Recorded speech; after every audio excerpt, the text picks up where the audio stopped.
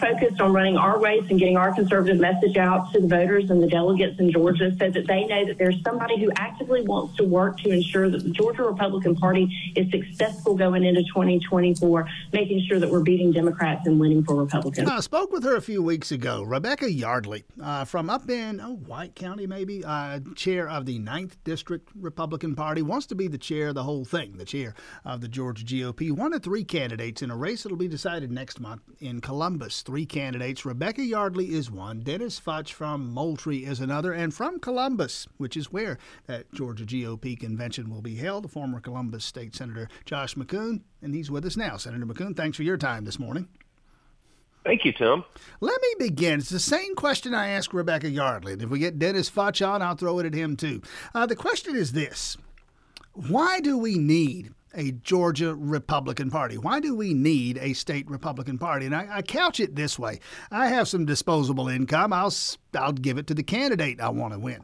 I'll give it to some PAC or other. Why do I need, when at the end of the day, it's about getting my money, why would anybody need to fund a Georgia Republican Party? To what end? To what purpose? Well, Tim, when you're a candidate for office, the object of the exercise is getting elected that November. And candidates, they have a narrow job there. The Georgia Republican Party has a much broader job, which is to ensure the overall health of the Georgia Republican Party. A candidate for office, for example, isn't necessarily interested in investing so that in 4 years or 8 years or 10 years, we get a greater share of the youth vote, a greater share of the vote among people of color.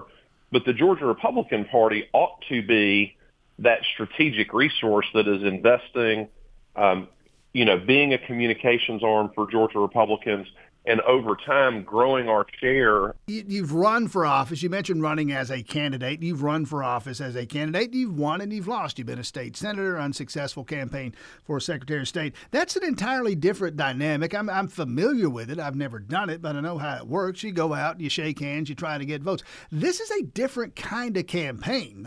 Just give us the compare and contrast. What's this kind of campaign, running for a party chair? What's that like? Well, sure. It's retail politics because you got about 2,000 people that'll descend on Columbus on June 9th and 10th, and they're going to be the ones to decide this election.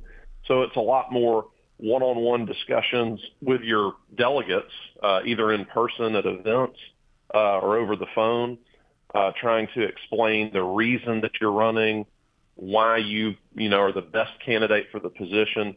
Of course, there's some things you spend money on. We send out mail and do other things like that. But it's a much different kind of race because it's a very small population of people that are going to decide this election. I kind of had it in the first answer to the first question there, but expand on it a little bit. Vision for the Georgia GOP moving forward. Georgia, an interesting state. I don't know that I agree with the national analysis that it's a purple state trending blue, although you can certainly make that case. Joe Biden won it.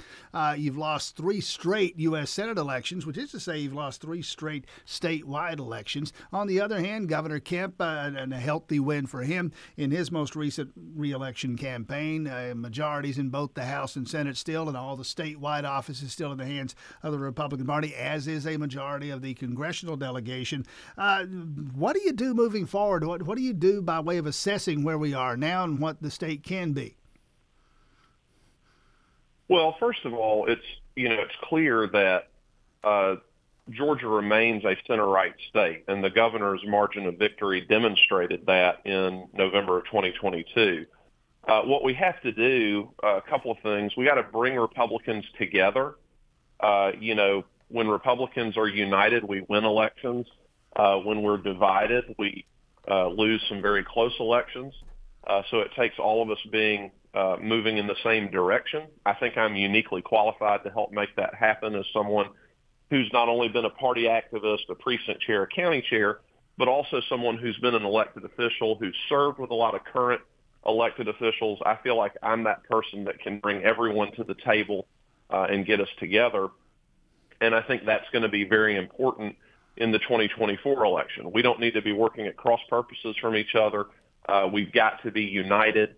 And I think I can help make that happen. Well, maybe implicit in your answer, and you can expand on this if you like, this business that's suddenly popping up, this GRA is called Georgia Republican Alliance. I gather they're going to have a presence at the convention next month in Columbus. And these are the folks who want to, I don't think they're going to get it, but they want the right to determine who goes on the ballot as a Republican. And they specifically have in mind folks who are as far right as themselves, which would apparently exclude maybe some other segments, large segments of the Republican Party. What, if anything, do you make of this? Talk about bringing people together. That doesn't sound like their objective. Yeah, so, you've got to be willing to talk to every segment of the Georgia Republican Party. And yes, there are, Georgia Republican Assembly.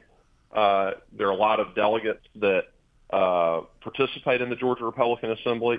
That organization, they get involved in primary politics. The Georgia Republican Party does not get involved in primary politics. We exist to promote the Republican nominees that come out of our primary process. And so my focus is really going to be on emphasizing those things that we have in common. Everybody that you see at a Republican event, they're concerned about Second Amendment rights. They're concerned about the right of free exercise. They're concerned about Georgia continuing to be a pro-life state. They're concerned about Georgia continuing to be the best place in the nation to run a business, start a business, grow a business. There's so many things we have in common, and the Democratic Party of today is so far removed from what we saw 20 and 30 years ago. We don't have the Sam Nunn, Zell Miller Democratic Party anymore. It's a much more radical far-left party. You can just see that in terms of these district attorneys that have been elected around the state who are refusing to prosecute basic criminal offenses. That's not something I think any of us would have expected to see 10 or 15 years ago. So I'm going to be really focused on the things that bring Republicans together, our common ground, and also reminding people about the fact that our adversary in the general election is looking to move the country in a much, much different direction, going down a path we do not want to go down. Well, you mentioned Josh McKoon, candidate to be the chair of the Georgia Republican Party. You mentioned, the party doesn't involve itself in primary politics. There are those who suggest that maybe it should. And specifically, they point back to the most recent Senate election. And you hear this phrase, you just didn't have a good candidate, as if somehow the Republican Party at the state level or someplace else, somebody else could have done something to, what they're saying is, run somebody besides Herschel Walker. By way of asking a question, is there a way for the Georgia GOP, or anyone else for that matter, to better vet candidates? Do we just have to live with the fact that voters do that? I think we've got to encourage voters to, study very closely the candidates that run for office.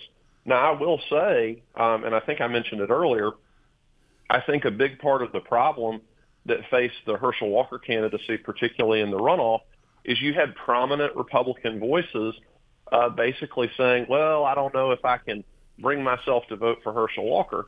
Democrats don't have that problem. I use this example a lot as I'm campaigning around the state.